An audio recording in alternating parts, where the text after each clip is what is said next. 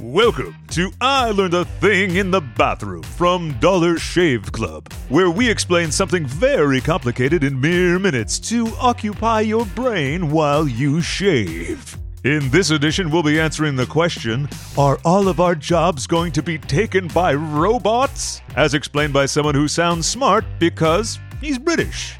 It's a common trope of sci-fi movies that robots end up destroying the human race. This usually involves some kind of violent uprising and, in most cases, laser guns. But the mundane reality is that when robots do irrevocably alter society as we know it, it won't be by wiping us out, it'll be by stealing our jobs. Okay, I get that robots are taking over some manufacturing jobs, but they can't possibly do everything we humans can they? Maybe not right now, but the day isn't far off. You already have robots or computer programs that do everything from patrolling malls and mixing cocktails to working as librarians and performing delicate heart surgery, albeit under the control of a qualified surgeon in the latter case.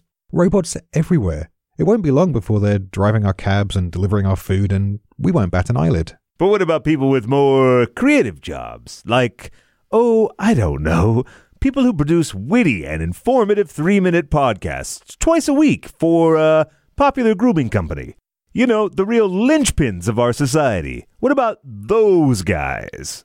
Artificial intelligence has already been applied to several creative fields. Not with any huge success, it's true, but it's definitely in development. In many cases, the results have been downright creepy. Back in 2014, an artificial intelligence was tasked with designing a video game. The game it designed mostly involved a player wandering around a surreal, nightmare landscape with blood-red walls while horror movie music played in the background. It was pretty unsettling. And then there was the time Google's artificial intelligence tried to write poetry. Was it not good? It was mostly just depressing. The following is an excerpt from an actual poem written by Google's AI, as read by a robot.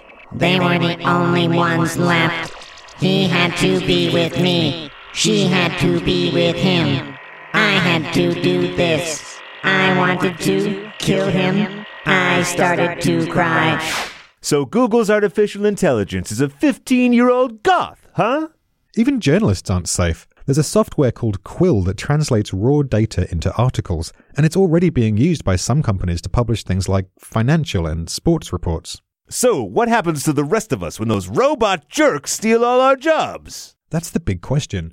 And since Google's Ray Kurzweil believes that we'll develop an AI smarter than us in the next 3 decades, we don't have long to figure it out.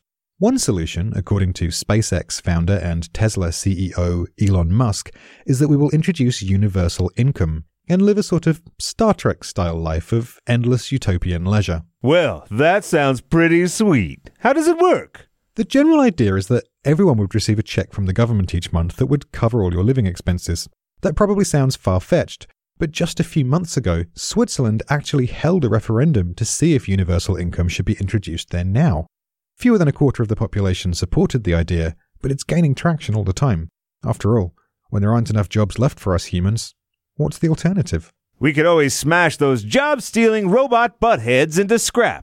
You'll take this microphone from my cold, dead hands. You hear me? From my cold, dead...